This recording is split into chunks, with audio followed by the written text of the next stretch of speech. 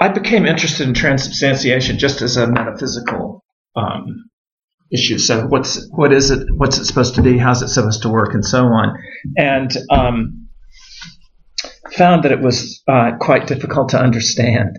And at some point in my trying to figure it out, one of my colleagues, Denis Deschênes, said, "Well, Descartes had views on transubstantiation." I had no idea. And so I read Descartes. I read what Descartes had to say about transubstantiation, and this pushed me even more into the into the metaphysics of it. So today I want to talk about Descartes' views. I will fill in some of the historical background. Sydney can correct me. Correct me when I go wrong on this, but I've been reading like crazy, so you'll have a tough time. Anyone that can get through Marilyn Adams' book and still talk coherently about it deserves some kind of credit. Okay, so I'm going to read part of this and summarize part of this. One important strand in the evolution of medieval metaphysics was the gradual erosion of fundamental Aristotelian tenets in response to pressures from two sources, the Church and later the sciences, especially astronomy and physics. The vestigial Aristotelianism that remained influential at least through the 16th century would scarcely have been recognized by Aristotle. Early on, the task of squaring metaphysics with church doctrine compelled philosophers to entertain possibilities quite at odds with core Aristotelian precepts. Ironically, some of these modifications paved the way for later scientific innovations that further undermined Aristotelianism. An example of what I have in mind is the emergence of interest in the void, which resulted from pressures to distinguish what was naturally possible from what was possible for an omnipotent agent. Aristotelian metaphysics proscribed the void, no voids, but such a proscription might be thought to impose arbitrary limits on omnipotence. Consideration of the void opened the way to a rethinking of Aristotelian conceptions of the motion of bodies in space. So Edward Grant has a great book on the void, an awesome book that I highly recommend, The History of the Void. Quite impressive. A second example, one that will take center stage here, concerns ongoing attempts to work out the metaphysics of the Eucharist. The question how, despite appearances, Christ could nevertheless be present on the altar was much discussed, at least from the 4th century on, culminating in the 13th century in Lateran IV's proclamation that in the Eucharist, bread and wine are converted or transformed, transubstantiated, into the body and blood of Christ. Christ's body and blood are present on the altar under the forms of the bread and wine. Later in the same century, Aquinas put together a metaphysical account meant to accommodate this real presence, an account that came in time to take on the force of received doctrine. Although the received doctrine required serious modification of Aristotle's metaphysics, it remained embedded in a fundamentally Aristotelian worldview. By the 17th century, that worldview had come under sustained attack. The universe of Galileo and Descartes differed dramatically from the universe of Aristotle and Aquinas. Descartes sums this up in a letter to Mersenne in January 1641. And this is, I quote Descartes here, "I hope that readers will gradually get used to my principles and recognize their truth before they notice they destroy the principles of Aristotle." Abandoning the Aristotelian framework, however, meant risking ecclesiastical reprisal when settled metaphysical accounts of phenomena important to the Church were undermined. So it was with Cartesian metaphysics and the Eucharist. Although Aquinas' approach to the Eucharist took liberties with Aristotelianism, Aquinas remained squarely in Aristotle's camp. This was not an option for Descartes. The Cartesian picture of the material universe is starkly incompatible with approaches to the Eucharist of the kind defended by Aquinas. In what follows, I explain why this is so, discuss Descartes' attempt to provide an alternative to the received doctrine, which he regarded as incoherent, and conclude that and conclude with some remarks on the historical repercussions of Descartes' efforts. I'm not going to do this entire paper, by the way. Those of you who have a copy and might be depressed looking ahead, so don't worry. All right. So Descartes' Meditations, together with Lemma and Principles of Philosophy, provides a metaphysical scaffolding for the scientific investigation of the material world. Descartes accepts an ontology of substances and modes. Substances are property bearers, capable of independent existence. Modes, these were Descartes' properties, are not universals. Modes are abstract particulars, particular ways particular substances are. A mode is dependent on the substance of which it is a mode. The sphericity of this ball is the sphericity of this ball. Socrates' paleness is Socrates' paleness. A mode can be separated from a substance in which it inheres only in thought. You can attend to or consider the ball's sphericity without attending to the ball itself, just as you can consider or attend to Socrates without considering his paleness. But the ball's sphericity could not survive the demise of the ball, and Socrates' paleness ceases to exist when Socrates does. I talk about sphericity, and I give a talk at Monash University earlier this year in March, and Lloyd Humberstone came up to me afterwards and said he thought sphericity was the wrong term. It should be sphericality. It turns out, I checked this out with the OED, both sphericity and sphericality are described as the spherical way, but I'm curious if anybody else has. I'm waiting to learn more on this. It makes me nervous when somebody like Lloyd Humberstone tells you something like this. It shakes you up. Other people, maybe not, but on one plausible reading of Descartes, there is a single extended substance, space itself. Material objects are abstractions, geometrically circumscribed regions of space. Ordinary objects are modes of the one extended substance, particular ways of being extended. Although balls, trees, planets, quantities of bread and wine are not substances, such things can be treated as substances. The deep story about ordinary objects is that they are really modes. Fully particular ways, the fundamental substance is extended. They amount to what Keith Campbell calls substances by courtesy, a term he actually got from Charlie Martin. They're quasi-substances. Their properties are properties by courtesy, quasi-properties. Now, although this distinction is crucially important for metaphysics, it doesn't play a role in anything I'm going to be talking about today. So you can think of Descartes as embracing the thesis that there is one material substance but many material objects, and I will henceforth just talk about material objects. In addition to extended material substance, Descartes posits immaterial substances, selves or souls. A human being is a body united with a soul. The material makeup of a human body changes continuously. Particles come and go. The body's identity over time is determined by the soul with which it is united. This strand of Descartes' dualism will come into play presently. This will be important for understanding Descartes. Because Descartes' views on the nature of the soul, and for that matter, the nature of God, figure only indirectly in what follows, I shall set them to one side. For purposes of this discussion, two features of Descartes' metaphysics occupy center stage. First, Descartes is committed to a conception of properties as modes. Properties of material bodies are ultimately geometrical ways those bodies are extended. Second, Descartes takes ordinary material bodies to be modes of an extended substance. These commitments apparently place him at odds with certain church doctrines, most particularly doctrines pertaining to transubstantiation, what transpired in the Eucharist when bread and wine are miraculously converted into Christ's body and blood. I shall begin by discussing an account of transubstantiation that I take to be the received account.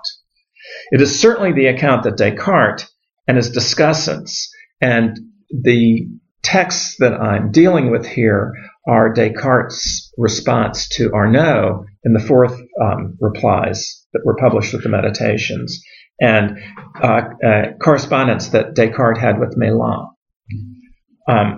And the account that I'm talking about is certainly the account that they're taking for granted. In so doing, I shall ignore various twists and turns in the development of Eucharistic metaphysics. My concern is with what Descartes has to say about transubstantiation and what light it sheds on Cartesian metaphysics. Transubstantiation provides a kind of stress test for the brand of Aristotelianism accepted by the Church and for Cartesian metaphysics. So I think of transubstantiation as the medieval equivalent of a particle collider. So you take your metaphysical concepts and you put them in there and smash them together and see what comes out, right? If they survive transubstantiation, then you're okay. Okay, first then, the official view of transubstantiation as it emerged in the 13th century during the Fourth Lateran Council. And on the handout, the first quotation, I'm not going to read this, is from Lateran IV, which was subsequently reaffirmed by the Council of Trent in the mid-16th century. And this is the formulation that comes out of the Council of Trent.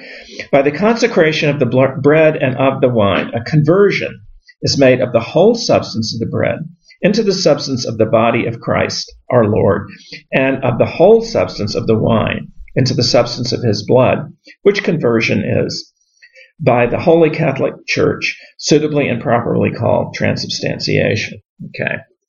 So we've got the whole conversion. I mean, as far as I know in Aristotelian metaphysics, there's no concept of conversion, right? I mean, we have substantial forms coming and going on. We have change of that kind occurring. But there's nothing like conversion in which the entire substance is converted into another substance. There's no underlying material stratum. There's no prime matter that survives this. Who knows how this is supposed to work? But what exactly occurs when portions of bread and wine are miraculously converted? This comes from Descartes. Here's Descartes quoting Arnaud in the fourth replies. We believe on faith that the substance of the bread is taken away from the bread of the Eucharist, and only the accidents remain. Okay, now I'm not going to quote. I have some quotations from Patrick Toner and various other people. These are quotations 4 and 5, but the basic idea is this. This comes from Aquinas. What happens in transubstantiation is the substance of the bread and wine go away, and the accidents survive. The properties survive. However, those accidents are not accidents of any substance. They're not accidents of Christ.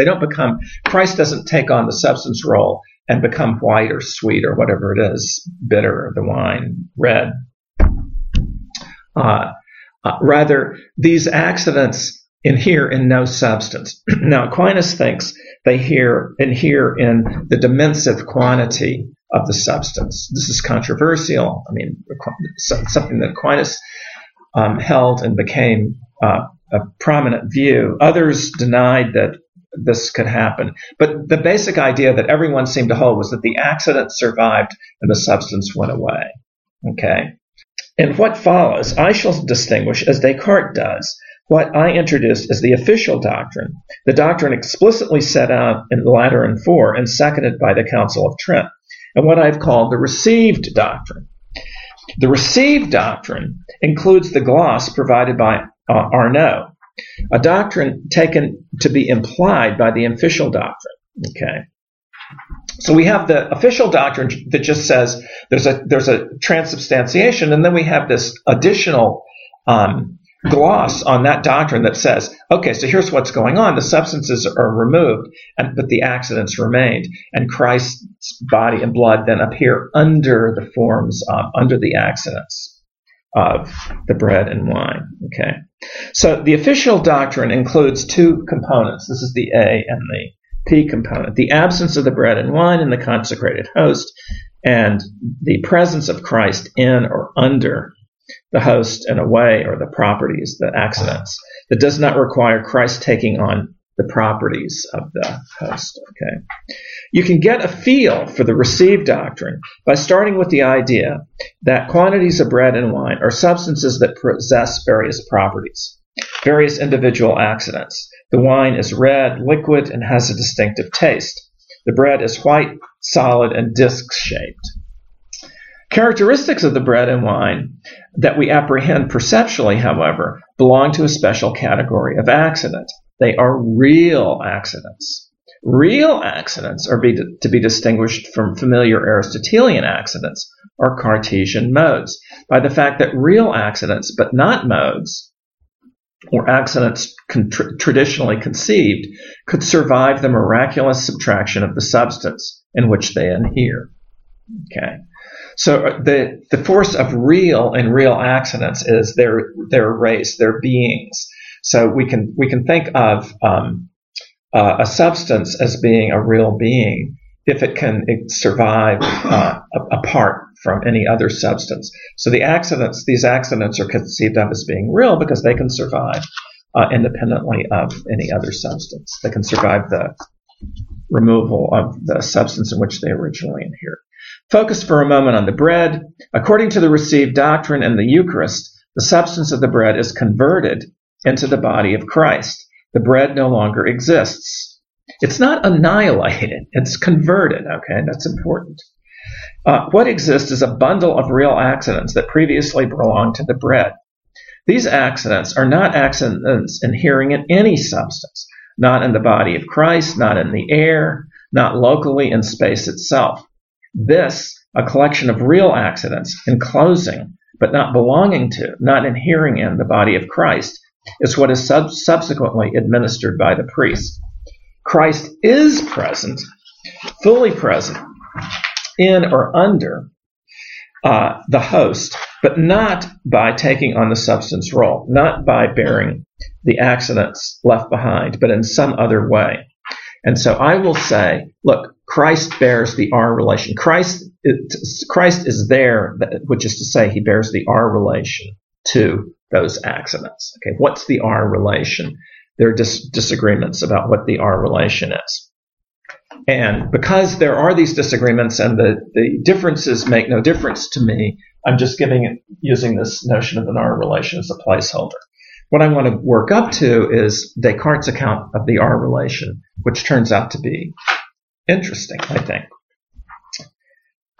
And the fourth replies, Descartes accepts the miraculous presence of Christ in the host, understanding the R relation to be spatial congruence with the host.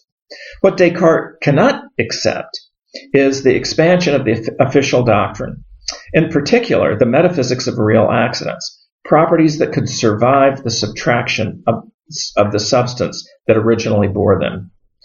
So Descartes describes Arnaud describing himself as saying, thus I, Descartes, do not admit that there are any real accidents, but recognize only modes which are unintelligible apart from some substance for them to inhere in, and hence that they cannot exist without such a substance.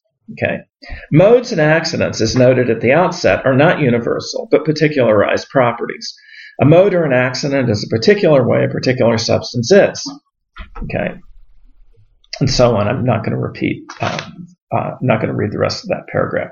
You could think of real accidents as scholastic precursors. To me, this is important, of D.C. Williams' tropes. Okay. So D.C. Williams is the first person to use the word trope to stand for these kinds of particularized properties that can exist on their own. In fact, he thinks of substances as being made up, as having tropes as parts. Okay. Now, I've thought a lot about this and looked carefully, and it seems to me that the best precursor historically to Williams's tropes are real accidents. I mean, they look like bundles that do everything that bread does. I mean, they nourish, they can spoil, you can eat them, they taste like bread, they look like bread, they walk like bread, they quack. all that. Anyway, so when the substance of the bread and wine are removed, when the substance of the bread is removed, you're left with these properties. Okay. The difference is that in the case of real accidents, these properties came into being inhering in some substance. I mean, we've got a substance accident ontology here, and Williams doesn't want the accidents at all. Now, one thing that I don't say in the paper, but is a subtext here, is that Descartes' worries about real accidents could well be worries about D.C. Williams's tropes, I think. I think they're Descartes is onto something here. Okay, so I talk a little bit more about real accidents. Let's skip down, do the final paragraph in this section. Descartes' commitment to modes, together with his antipathy toward real accidents, places him at odds with the first component of the received doctrine, the A component up there, the idea that the absence of bread and wine requires subtracting the substances while leaving behind the accidents. Okay. What he hopes to show is that this way of understanding transubstantiation is optional, that it is in no way required by the official doctrine as laid down by the Council of Trent, or Lateran IV. A much better way of understanding the A component of the Council's doctrine is available, he thinks, and this way of understanding the A component, is perfectly consistent with Cartesian physics and metaphysics. Okay, so I'm going to talk about Descartes' two accounts. The first account is much less interesting than the second one, but let's go through it. I'll try to sketch it for you. Descartes' discussion of transubstantiation in the fourth replies presupposes a grasp of his account of our perception of material bodies. Perception, he thinks, so we're trying to account for the appearances of bread and wine, right? So perception is of the essence here.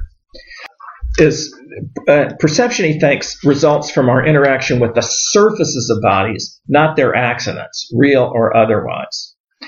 In this quotation 7, he says, what affects our senses is simply and solely the surface that constitutes the limit of the dimension of the body, which is perceived by the senses. For contact with an object takes place only at the surface, and nothing can have an effect on any of our senses except through contact. Bread or wine, for example, are perceived by the senses only insofar as the surface of the bread or wine is in contact with our sense organs, either immediately or via the air or other bodies. Okay. Now, when Descartes talks about the surface of a body, I'm just going to summarize the next bit here. His idea is this: we're not just talking about the outline of the bread, but we're talking about if you take the bread itself, the bread is made up of a lot of little particles put together fairly loosely, and there's a lot of air and stuff in there, right? So the surface is this incredibly fine-grained outline of each of the particles of the bread, so to speak, right? So it's ultra fine grained. It's not just the crude outline. And he thinks, too, wine, if you went down to the micro level, you would find that there are a lot of interstices in there, and the surface of the wine includes all those things and so on, okay? So he said, just to conclude what he says, the surface of the bread is not the area most closely marked out by the outline of an entire piece of bread, but is the surface immediately surrounding its individual particles. Okay. Now, the surface of a body, he thinks, is neither a part of the body nor a part of bodies that surround it. A body's surface is not, for instance, the outermost layer of particles. It's not like a thin shell that's a part of the body. The surface, he says, and I'm quoting him here, is simply the boundary that is conceived to be common to the individual particles and the bodies that surround them. And this boundary has absolutely no reality except a modal one, okay, except a modal one. Now, so here's the idea. On the standard view, what happens is the bread and wine go away and are replaced by the body and blood of Christ. What remains are the accidents, which accounts for our perceptions of bread and wine. What Descartes wants to say is, no. What happened? We don't need those accidents. And the idea that the accident survive is incoherent for reasons that we'll get to in a minute. What happens, in fact, is the bread and wine go away. The body and blood of Christ are substituted for them, or they're transformed into body and blood of Christ. But the body and blood of Christ take on the same spatial contours. So the same spatial contours remain, okay? And so we get the same perceptions. There's a miracle here, namely God's making it the case that Christ's body and blood can take on the spatial contours that were formerly, the bread and the wine formerly had. But God does not preserve the accidents, okay? So this is Descartes' idea. Well, he has interesting stuff to say about surfaces, but I'm going to skip that because I want to get to the neat part.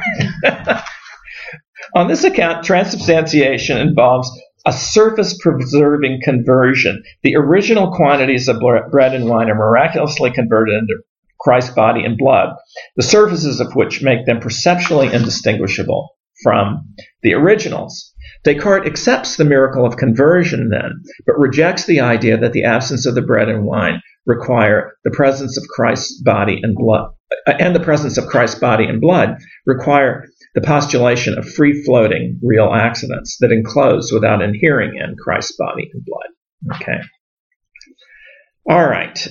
Now, what Descartes then proceeds to argue in his correspondence with Arnaud is, look, this is not what I'm saying is in violation of the received doctrine, but it's perfectly consistent with the official doctrine. Okay, if we distinguish the received doctrine, which includes this business about real accidents, from the official doctrine, which is just to say that there's this transformation occurs, my account is perfectly consistent with it. Why should anyone object to this at all? All right. And then he speculates on how this. So he speculates. So where did this idea of real accidents come from? What other motivation is there for believing in these things called real accidents? My experience in reading medieval texts is there's a lot of discussion of these things, and accidents are said to be capable of surviving the subtraction of the substance, but invariably the Eucharist is cited as the reason for holding this view. So it's not as though there are independent grounds out there which might lead you to hold such a position. And he thinks that Descartes is thinking, look, they just didn't think about this very hard. If they had thought about this harder, they could have come up with a better view of what's going on. And here I'm offering them one. Now, Descartes thinks that there are at least three reasons why the church should be open to his account and to substitute for the old account. First place, it's consistent with the official statements. But firstly, for our purposes, and most importantly, real accidents are metaphysically incoherent. So why would that be? I've said that he didn't like them, so why not? He says, I'm quoting him here, the human mind cannot think of the accidents of the bread as real and yet existing apart from its substance, without conceiving of them by employing the notion of a substance. If real accidents, that's the end of the quotation, were capable of existence apart from substances, they would themselves be substances, substantial parts of the bread and wine, not accidents, not properties of the bread and wine.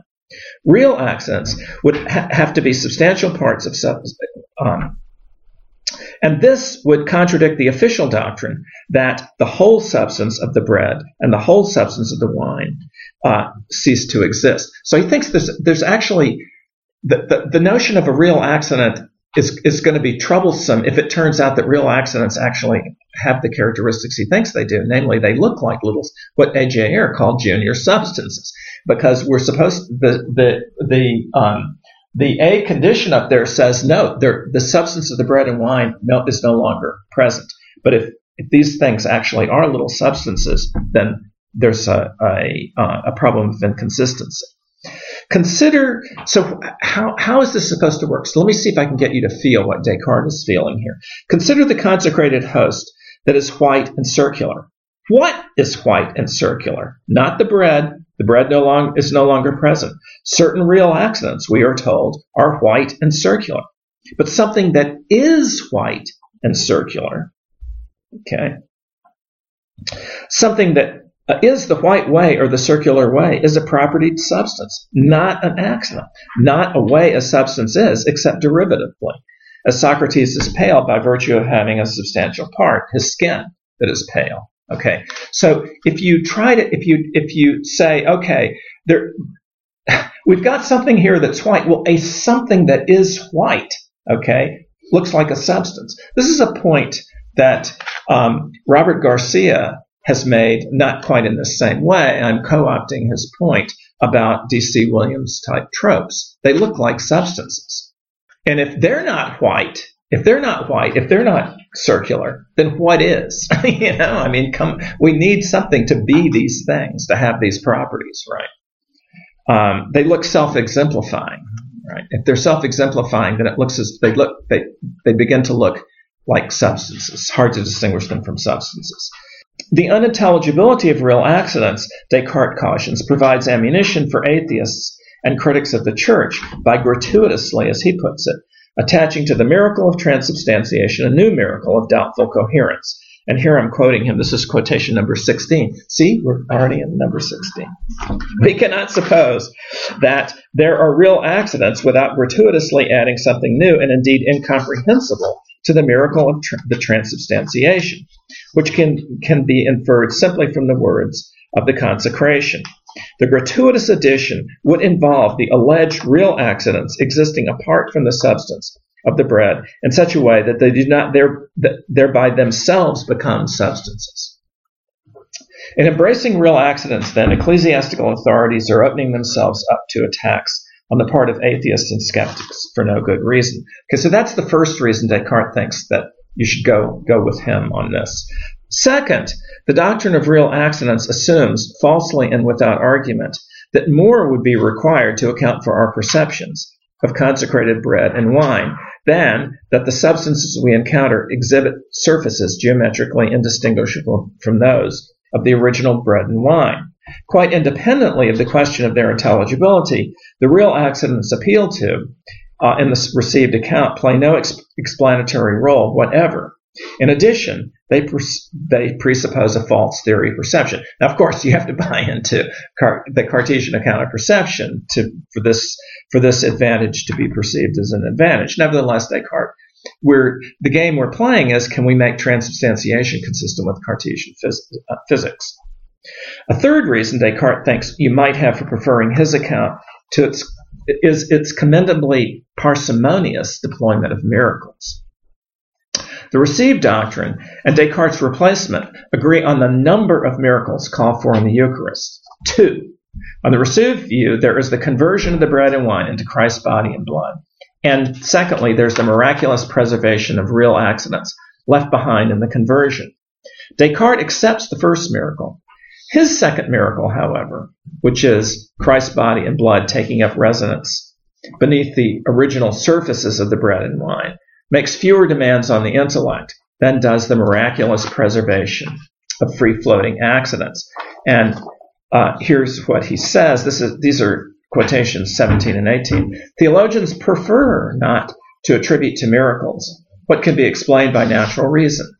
All of these difficulties are completely removed by my explanation of the matter. If my explanation of the matter is adopted, for my account, makes it unnecessary to posit a miracle to explain the preservation of the accidents, once the substance has been removed. There is nothing incomprehensible or difficult in the supposition that God, the creator of all things, is able to change one substance into another, or in the supposition that the latter substance remains while the same surface that contained the former, within the same surface that contained the former one. Both sides agree on the miracle of Christ's presence via the R relation. We've got the R relation, Christ being there under somehow. They differ, however, in the nature of the miracle required for our perception of what, to all appearances, is bread and wine. There is the where the received doctrine invokes an unintelligible miracle, unintelligible according to Descartes. Descartes posits a relatively humdrum miracle, Christ's body and blood, taking on the spatial contours of the bread and wine. Now, there's another miracle here. There's another aspect of this that has so far been unstated, and that is the multiple locatability of Christ's body, because the Mass is being said all over the place, and Christ is supposed to be wholly present in all of these places, and Christ is not a universal Christ. Christ's body is a substance, right, and it's said to be wholly present on many different altars at the same time. How's that supposed to work, right? Well, you could say Descartes and the Church are tied on that one. And as we'll see, Descartes' second account of transubstantiation actually has a nice way of dealing with these cases. Descartes ends his discussion in the fourth replies by expressing his hope that, and he puts it like this is totally naive, a time will come when the theory of real accidents will be rejected as irrational, incomprehensible, and hazardous to the faith, while my theory will be accepted in its place as certain and indubitable. Real accidents aside, Descartes' alternative view faces difficulties of its own. Consider the conversion of the bread into Christ's body. By Descartes' own lights, the surface of the bread and Christ's body must be indistinguishable all the way down, right? I mean, we're going all between the little particles and so on. Down to the smallest particle. Given Descartes' purely geometrical physics, this implies that the replacements must be physically indiscernible from the originals, molecule for molecule duplicates, as we might put it. Okay, but a molecule for molecule duplicate of bread and wine is bread and wine. It looks as though transubstantiation and Cartesian physics are, after all, incompatible. I mean, if it's that fine grain, and if all there is to a material body is its spatial characteristics, the spatial characteristics are unchanged. Okay. In the fourth replies, okay, now we're getting on to the more interesting stuff. So, in the fourth replies, Descartes focuses on ways of understanding the first component, the A component, the absence component of the received account. In particular, the doctrine of real accidents. In his letter to Milan, which is what I'm going to be talking about now, Descartes addresses the P component, that is what it means for Christ to be present, sacramentally present on the altar. Christ bearing what I call the R relation to the host. Okay. Now, Descartes prefaces his remarks by noting that he is under no obligation to explain this mystery, to explain how it could be possible for Christ to be sacramentally present in the host. He is under no obligation to explain the R relation. Nevertheless, I mean, here's the dialectic. Arnaud and Descartes' friends are saying, look, just don't go there. Do not go there. And Descartes saying, no, I can do this. And they're saying, no, don't go. I can do this, right? So and this is what he says. As for the manner in which one can conceive the body of Jesus Christ to be in the Blessed Sacrament, I do not think it is for me to explain. Since the Council of Trent teaches that he is there, and these are Descartes' own italics, in a manner of existence which can scarcely be expressed in words.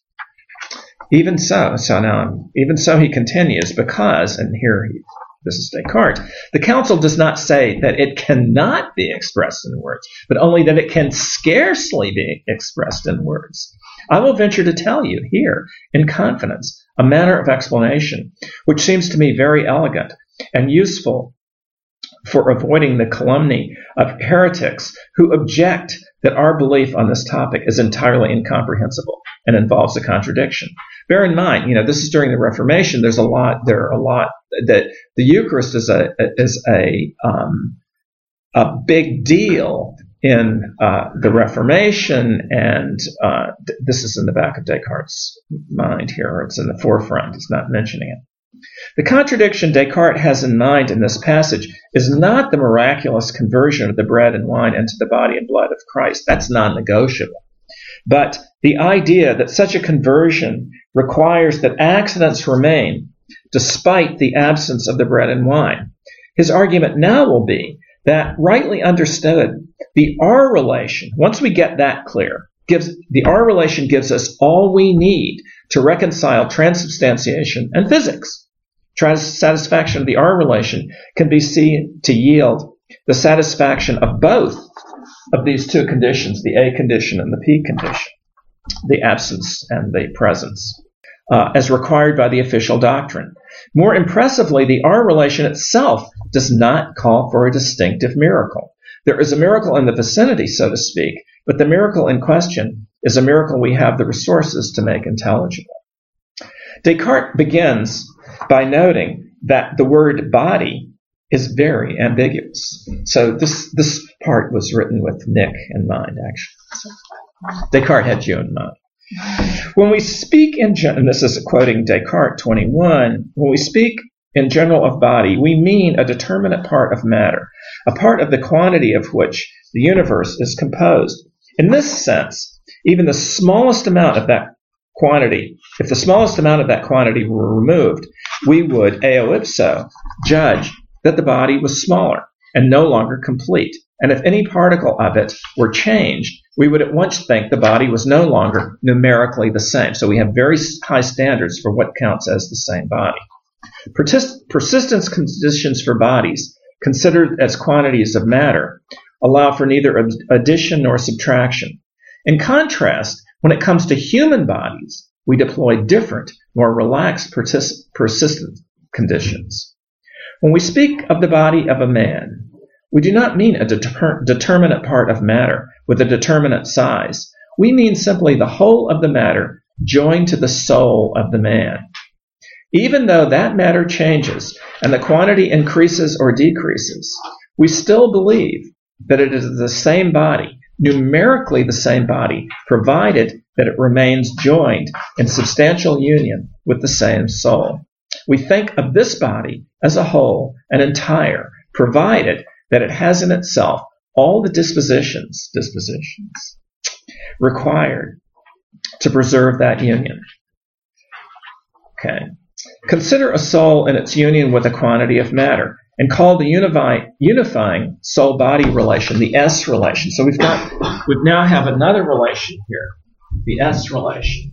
This is the body relation, soul-body relation. Okay, and it's whatever that relation is that unites a soul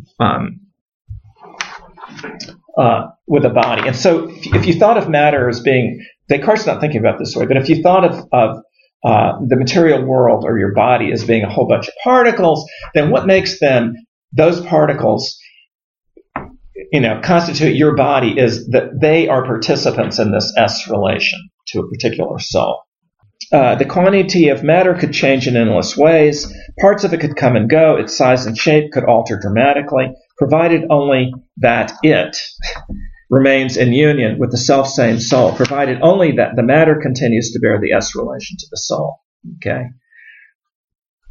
And quoting him again, 23, we're already to 23. In that sense, a human body can even be called indivisible, because if an arm or a leg of a man is amputated, we think that it is only in the first sense of body that the body is divided. We do not think that a man who has lost his arm or a leg is less a man than any other.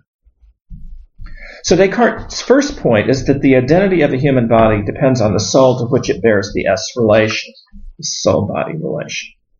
You could think of a human body at a given time as an organized, interrelated, dynamic aggregate of particles, the aggregate, namely, to which the soul bears the S relation.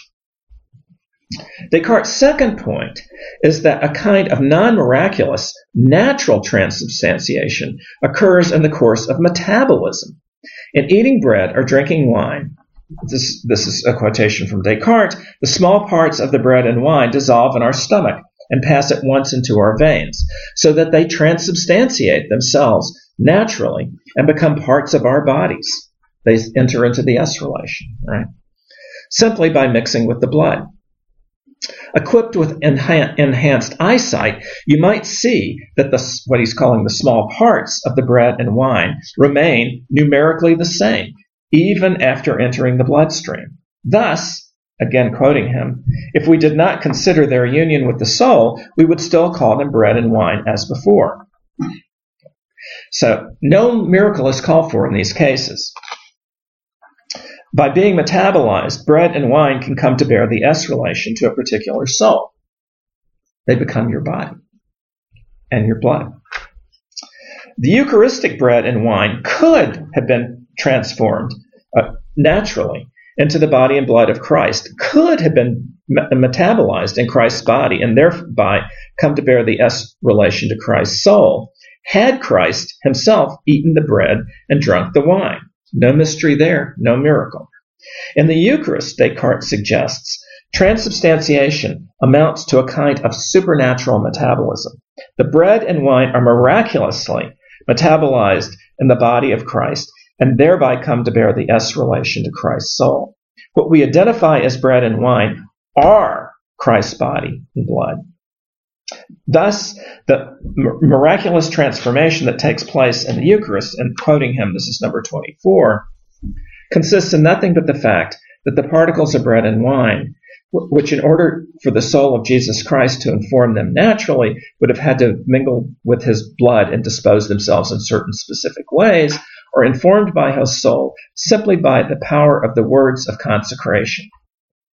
The soul of Jesus Christ could not have remained naturally united to each of these particles of bread and wine unless they were united with many others to make up all the organs of a human body necessary for life. But in the sacrament, it remains supernaturally conjoined with each of them, even when they are separated.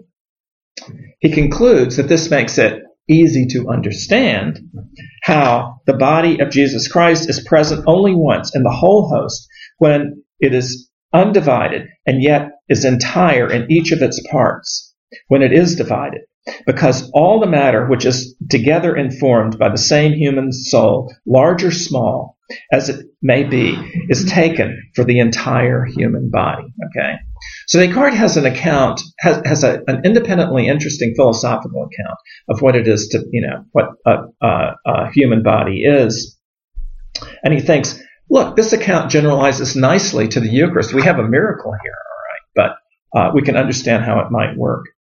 The idea then is that the R relation, the basis of Christ's sacramental presence in the host, is the S relation, is that same relation.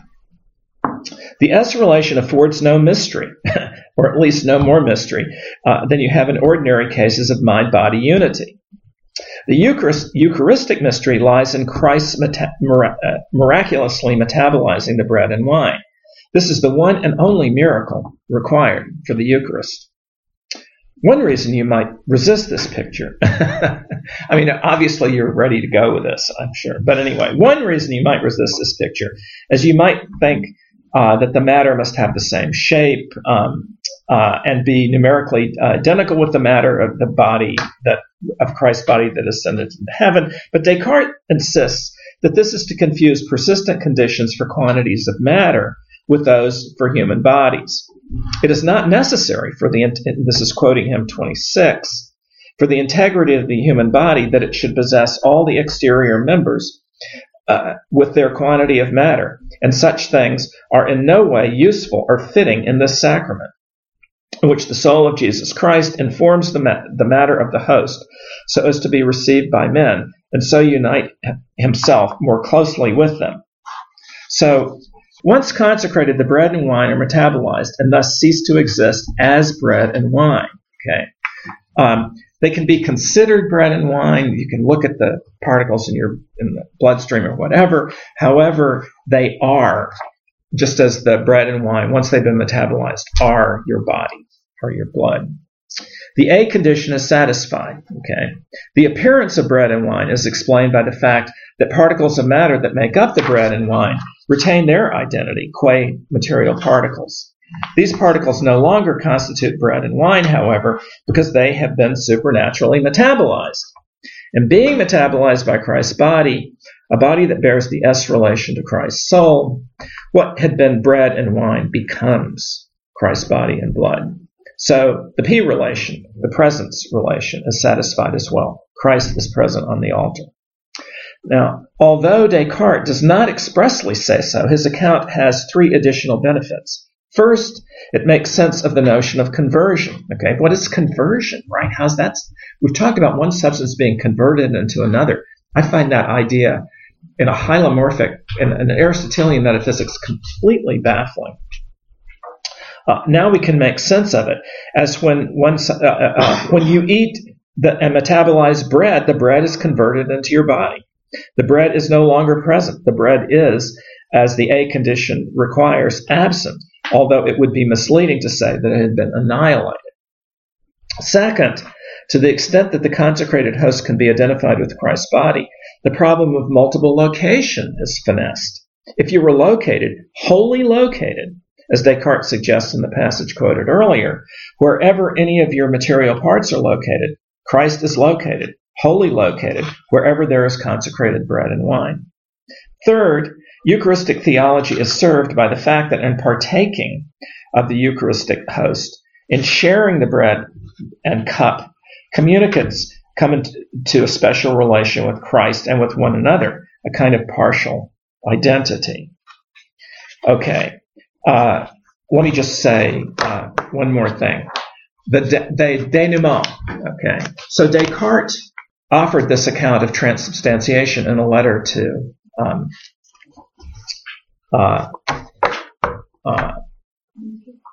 yes, right, and